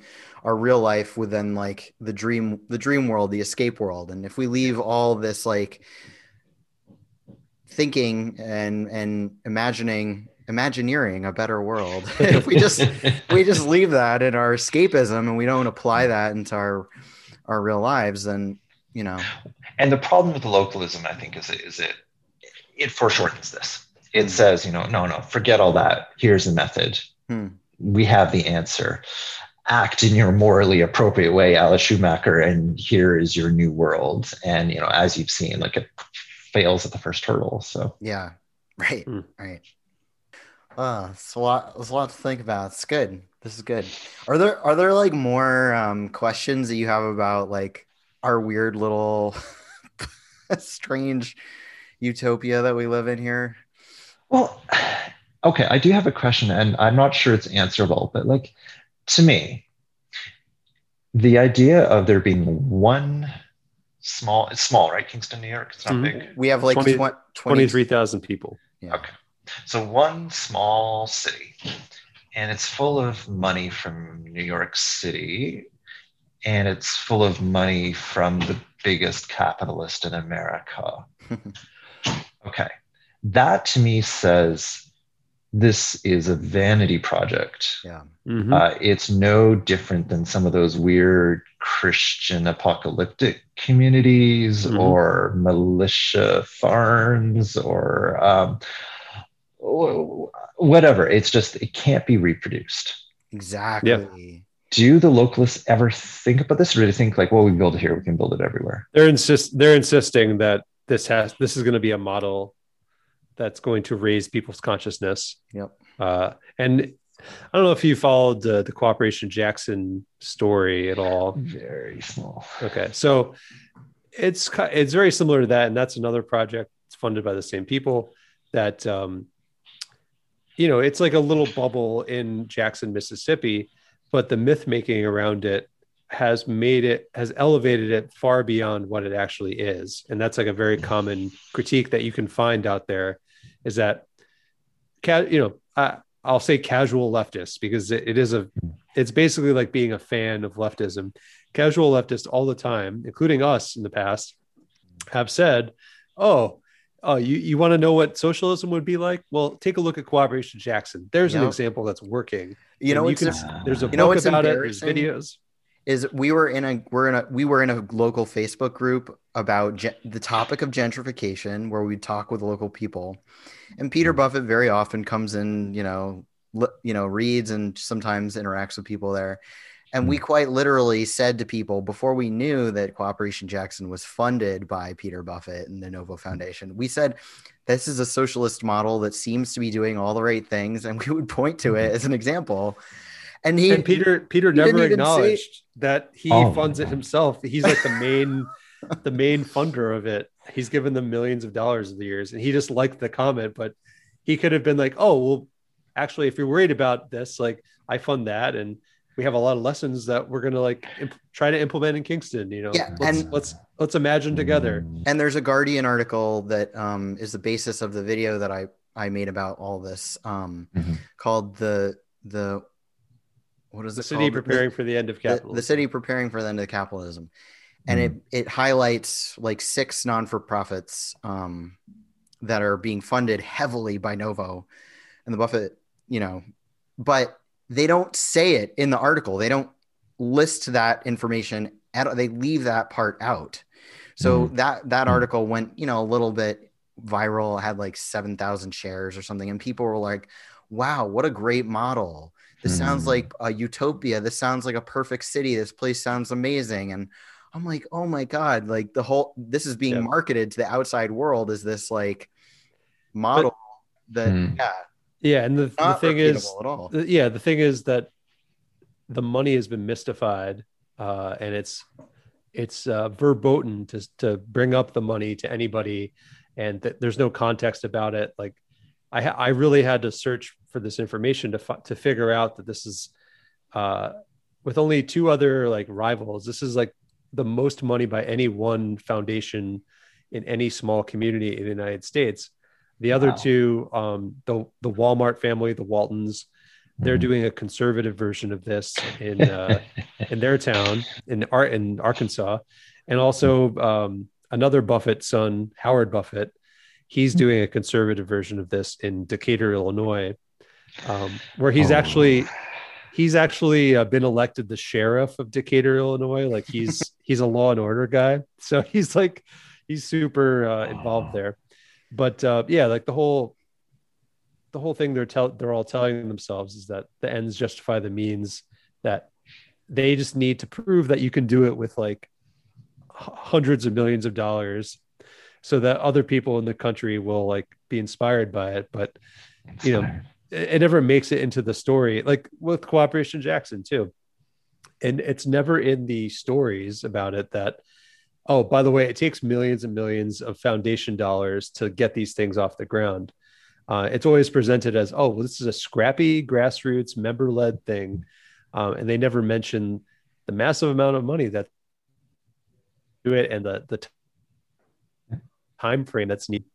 So it's a total mystification and a grift. Well, Unfortunately, I wish it were true, but it's not. I mean, the fact that his brother is trying that in Decatur, which is site of some of the most intense grassroots trade union struggles in the '90s, is just. I mean, it's shocking, but I can also, it fits into kind of the Trumpian narratives of like people who, mounted a desperate resistance against the end of their workplaces and were left with nothing. Like, of course, hard right reaction moves in, and who wouldn't jump at the chance of hundreds of millions of dollars? Yeah. That's despicable. But I think there's something there in two ways. One is, as you said, the money never gets mentioned. So how reproducible is this? But then also the rents. I mean, the fact that this is a capital sink for these people, that this is reinvestment by any other name, but except in terms of like all this unproductive luxury consumption has to go somewhere. So Yeah. why not properties in a place where there's giant murals?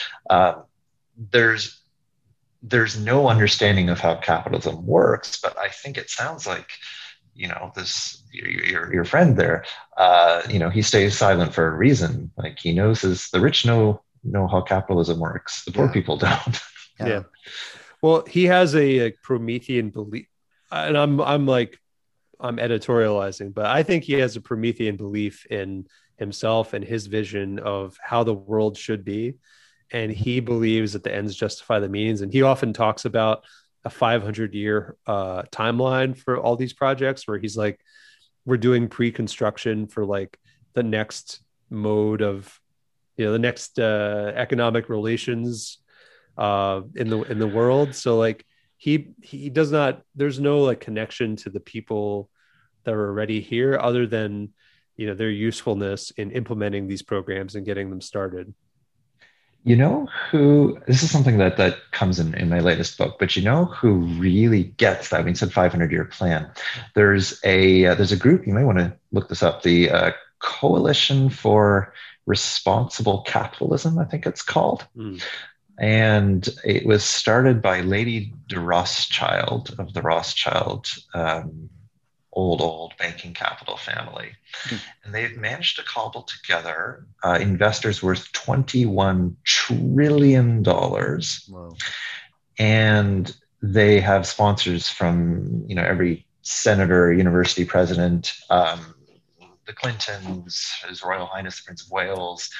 Coalition for Inclusive Capitalism? Inclusive Capitalism, thank you very much. Sounds like some Davos stuff. Yeah, they're Davos all the time. And I find it fascinating that there's the kind of like, let's say the Trumpian fraction of the ruling class who are just like, fuck all y'all, I want my money. Yeah. And the world can go to hell. Right. But then there's this kind of longer term vision of the capitalist class who, if you read what they're saying, it's just bonkers. It's just the idea that like, we'll encourage companies to be more transparent and people will trust us again. And, the anti-globalization movement was a result of poor communication, all this, like, step out of your mansion. But like this idea that like, we'll just create the plan. You kind of see on the one hand how breathtakingly arrogant these people are. Yeah. So to idea that you can do that. On the other hand, how short-sighted and how sweetly naive they are. Like they don't But it's even working. see. It's working in the sense that they reassure each other. Yeah. And I think certainly the mass of people are demoralized and disoriented. But I don't see the masses, to use maybe an old-fashioned term, truly, marching in the streets for better corporate openness and transparency. Like, I really think, to me, it feels like this sense of like, we have lost responsible leadership and now let's get it back. And that it's not anything secular, basically. It's this problem with our strategies. Yeah. I mean, I kind of disagree with that, because I believe that it is working, because when people do march in the streets, it inevitably is getting turned back to corporate responsibility and corporate inclusion.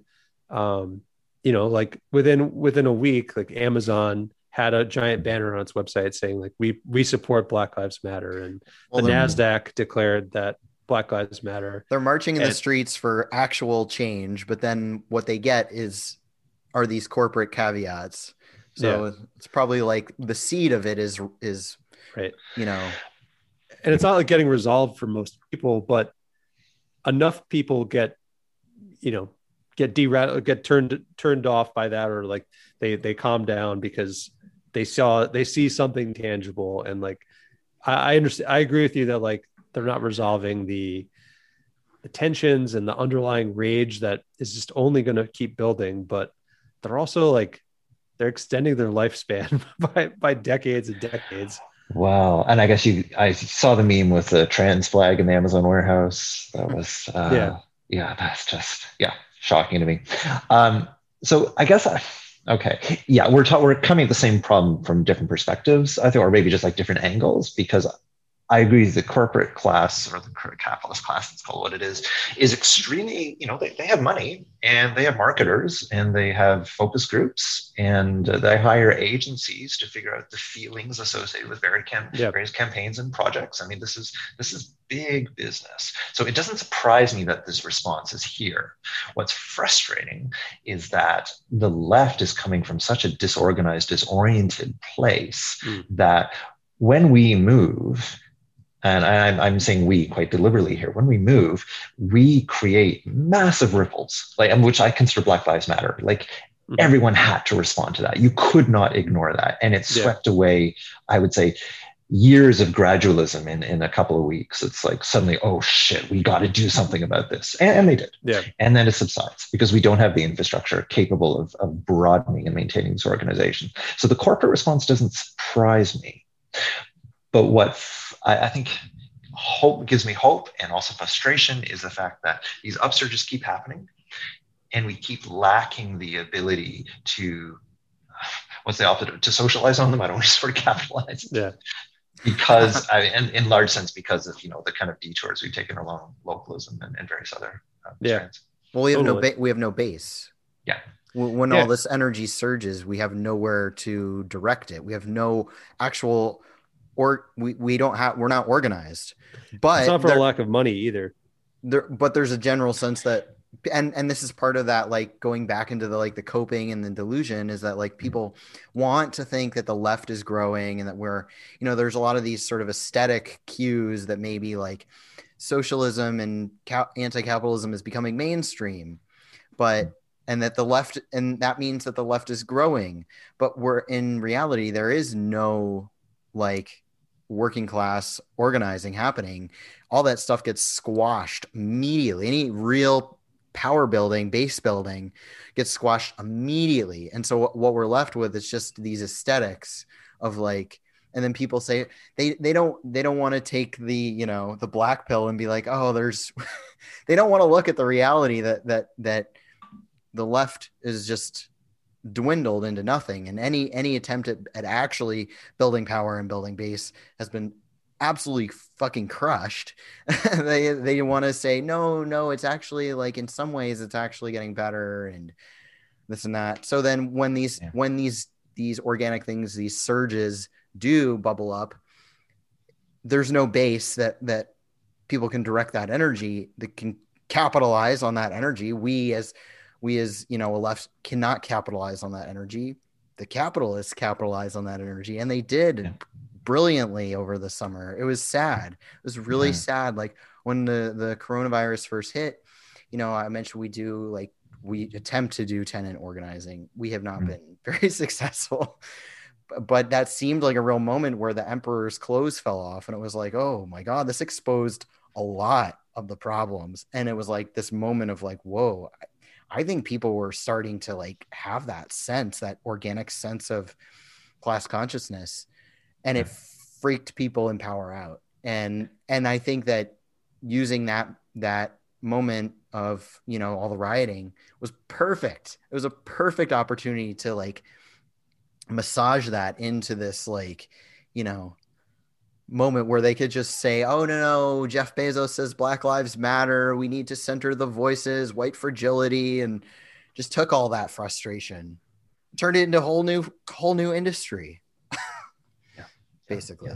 Yeah. No, that's true. And so I mean, I take hope and, the indomitable human spirit, as Marxist humanism in my latest book. I mean, these upsurges will not stop because we are human beings at the end of the day, and we cannot face these kind of contradictions alone without resisting or getting angry in some way. Yeah. And the key challenge, and this is where I think No Local perhaps, skated way too quickly over some things, is we don't have an infrastructure. There's some green shoots. Perhaps from a distance, the US seems much better than where I'm sitting. But there's a huge way to go. And so how did it get defeated? That's, the story of Mark Fisher you mentioned. I mean, I think he's on it. Like he knows how we lost our power. And then how do we rebuild it? Man, I have no clear answer to that. Although I do think that's the question, at least. Well, I think like your line of thinking of just like really confronting escapism, like let's talk about escapism versus reality and alienation and utopias and our drive, our desire for that. And let's be really honest with ourselves, right? I think being honest with ourselves is like the biggest thing that we can do right now. Let's come to terms with the reality that we're in, that we're facing. What is the game board we're looking at right now? Yeah. And I don't think, some of the joys that I get from the various whatever older works on the world, and it's not, I say theory, it's not just theory. I mean, the book talks about journalism as well. Radical journalism is like in a situation of like various mass movements and the growth and eventual growth of movements and encompassed millions of people. There were we have these little historical nuggets that have been passed down to us about like people who investigated where they were quite locally.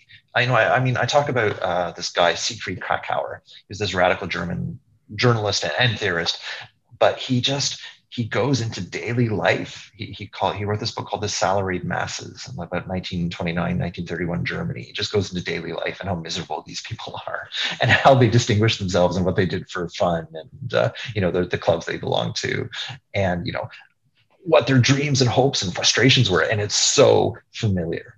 I'm like, okay, so it is okay for the left to talk about this stuff. It's not all struggle. Mm-hmm. If we have pretensions to be a mass movement, we have to figure out how the mass of people feel about themselves and their lives. Mm-hmm.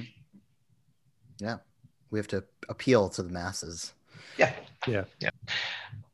I think in terms of questions, I don't know. Like, I just everything. It's weird to me because I did not start a small business like you folks, and I was part of a small business project in South Korea, but like I feel like I just approach it theoretically, but you learned everything firsthand. Like you saw the contradictions of local business, and that must have been of hard knocks. Yeah,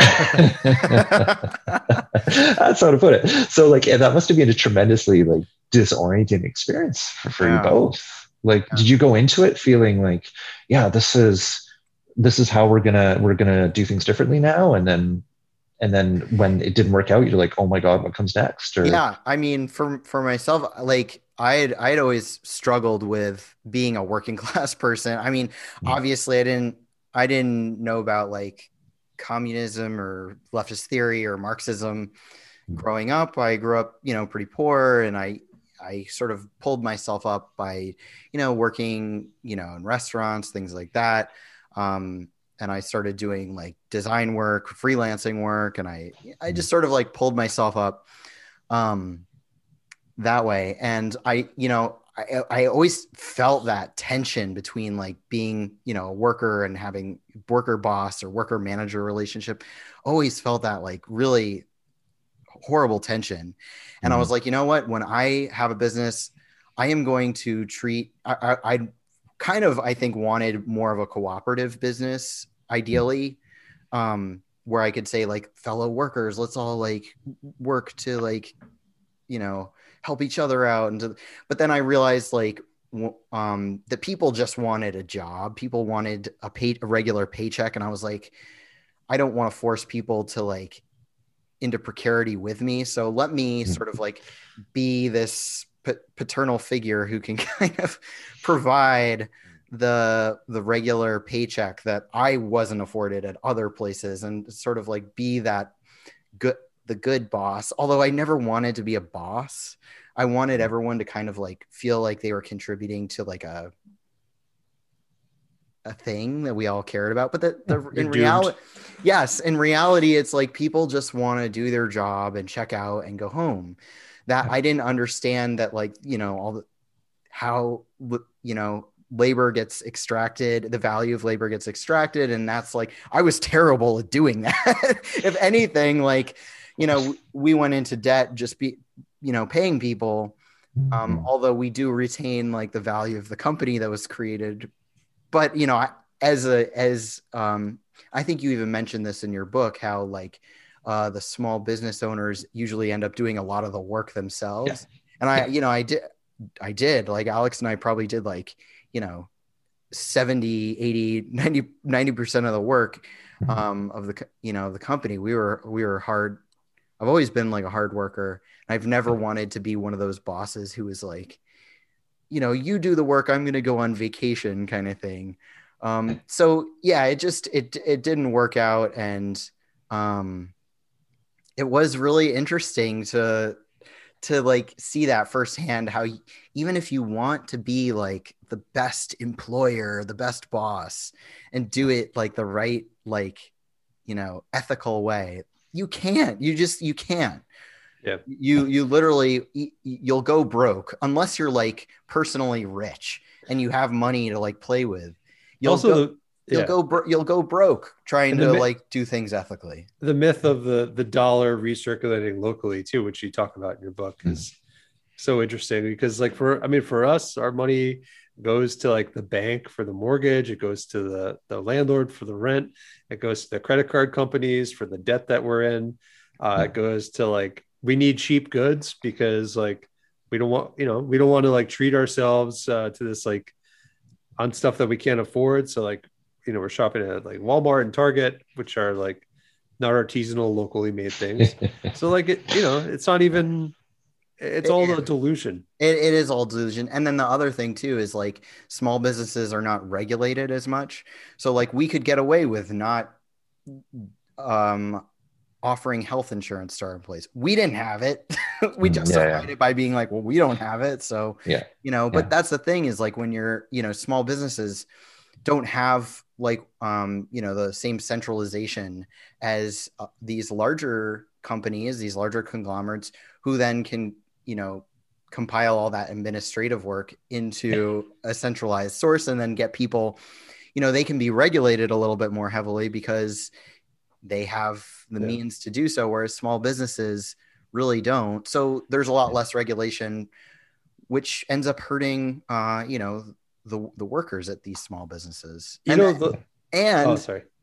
There's so many things too, and it blurs the lines too between that the boss and the employee. I've witnessed this here a lot, where employees will defend their bosses and there's like this relationship where those lines, those tensions kind of get blurred because the boss is like the friend too, because we're all in this together, which can be nice. And I don't want to rag on people for having like nice relationships, but it does obfuscate that inherent economic tension that is between these two groups. Yeah. I was going to say too that at one point, one of the best things we did was like we bartered to get a deck built onto our house with like a contractor. We did a project and there was an exchange. We didn't need any kind of NGO or any kind of like, fancy bartering system. Like we like brought it up to them that we'd be down to do this, and it worked out. So, that's kind of the thing, like with localism, there's a lot of agreeable notions, but you don't necessarily, the problem is that it gets run through this NGO academia filter where it all has to go through these, like, it has to be mediated by these nonprofits and all these other like organizations. And you end up with this like completely bastardized thing that's like further from those local, those nice like feelies that we all want from localism. Yeah. And I think I mentioned in the book that some of the problems, at least in the UK, that they've had with once you start a barter system based on local currencies, establishing equivalent values becomes very, very tricky. And the systems eventually fell apart because suddenly people thought that babysitting was not worth as much as their, I don't know, artisanal bread or what have you. Right. Yeah. That's very difficult to establish. Can I plug one more thing? And I'm just going to... Please. I'm going to put this in the chat. Yeah. So basically my point is that the left, like it fetishizes localism in some degrees, it also fetishizes cooperatives. And I looked at the history of the far left back when the left was like at its height in the early 20th century and what they said about cooperatives. Because I was expecting like, yes, we must build cooperatives and build a new socialist society. And they were all saying like, well, yeah, cooperatives are good if they're subordinate to a strong union. It can support the members. But nobody gave any independent role to cooperatives at all because they're all focused on taking over the heights of capital, basically. Wow, that looks great. Thank you. I'm like, I still get some inquiries from that about that article. It was published like 4 years ago. It reminds me of the discourse around mutual aid too, where cooperatives and mutual aid are talked about as these ends in and of themselves that are so consciousness raising that just the act of doing them is worthwhile. But really, like they should be done in support of a larger like program or in support of building like an organization that can sustain, right? And that kind of subtle, like that nuance that you just mentioned, always gets lost. It's either, what, you don't like cooperatives? What are you, some kind of capitalist? And it's like, no, but what are you trying to accomplish? Like, are you really going to transform an $87 trillion annual economy, which is the global economy right now? Yeah. Not a couple of years out of date, with your little grocery store? Like, don't you think those two things interact? And no one ever seems to talk about that. Yeah.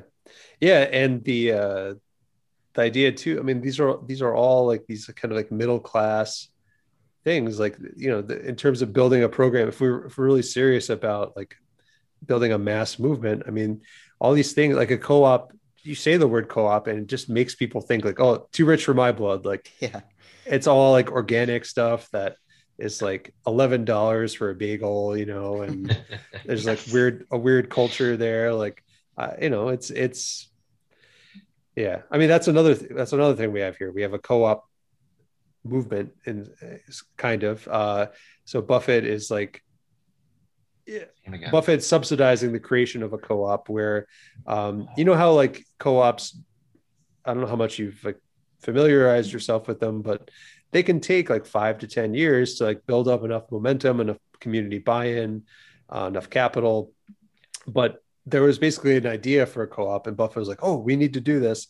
And he gifted them a building and millions of dollars to like renovate it. And the membership and the community buy-in is coming in after that. not before. And now it's mentioned in real estate ads. Yeah, now it's in like real estate ads, like be near the There's this co-op. co-op. Oh my God. That's insane. Yeah. Like, I just think like, okay, this sounds facetious in a way it is, but in a way it isn't. Like, my dream is writing science fiction novels. I've always wanted to be a sci-fi writer. So what if I said to Mr. Buffett, like, I think I can really build community by sharing my vision of the future with others. Like, Yes. would he buy me a building and give me like $250,000 a year to let my vision come true? You're like 75% of the way there. Yeah, you'd have to run into him at like a community event and like really sweet talk him. But I think be dressed in LL Bean and dream big. Isn't this the ideology? It just strikes me like how much of this is just lifestyle. Like there's nothing liberatory about this. Yeah. And yet you're faced with this on I guess carving out this little space of critical thinking in your community. Right. Well, he's at the flatter him. I mean, you have to watch Fox's video. I'll send it to you after we're done. But please, yeah. He did a 45-minute video called "The Revolution Will Not Be Funded," and it uses Kingston as an example about that. But if you look at the comments, like Peter Buffett found the video and he got really mad. And he just got owned in the comments. Oh, that's lovely. Yeah. You'll enjoy it. But he's probably listening to this too, and like yeah. Peter, you seem like a very nice man, and like you're not elected to like run our city. You've self-appointed yourself because you have the most money. The personalization of politics, I think, goes along with localism, to be honest, because it is part of, I say this in chapter 4, the petty bourgeois habitus, the idea that politics is not about, managing conflicting interests and like, dare I say, promoting liberation at the expense of the exploiters. Politics is about having good people do good things. Yeah. And this is such a petty bourgeois vision of how the world's supposed to work. Yes. That's here they call it good folks doing good work. Oh, I thought I was top of my head, but clearly I was on something. Wow. Yeah. The Good Work Institute. Yeah. That's what it's called. That's the official name of the institute. That's the one was started by the Etsy co-founder. Oh, right. Yeah. Okay. Wow. So he lives here. One of the co-founders of Foursquare lives here. We just Micah White lives here. Micah White, who the Adbusters guy who like co-created Occupy Wall Street. Oh yeah. And now he has he's in the video too. An activist graduate school that he runs at Bard College, which is funded by the Open Societies Foundation. I know Bard College. That's nearby. Yeah. And I mean, this is, I think one of my many job applications was there. I never got to look in, but I didn't realize this was a massive Open Societies Soros. Yeah. Yep. Okay. Yep. Wow. Yeah. So they study it and they funnel interns to all like the NGOs here. So it at Kingston at all times is like a classroom, a workplace, an experiment. It's like all these things at once. It's like it's a fishbowl, for all these people that are poking and prodding it in the hopes that it's going to be this inspiring example to the rest of the world. Or indeed finding new ways to fix capital for the comfortably afflicted. Yeah. Yep.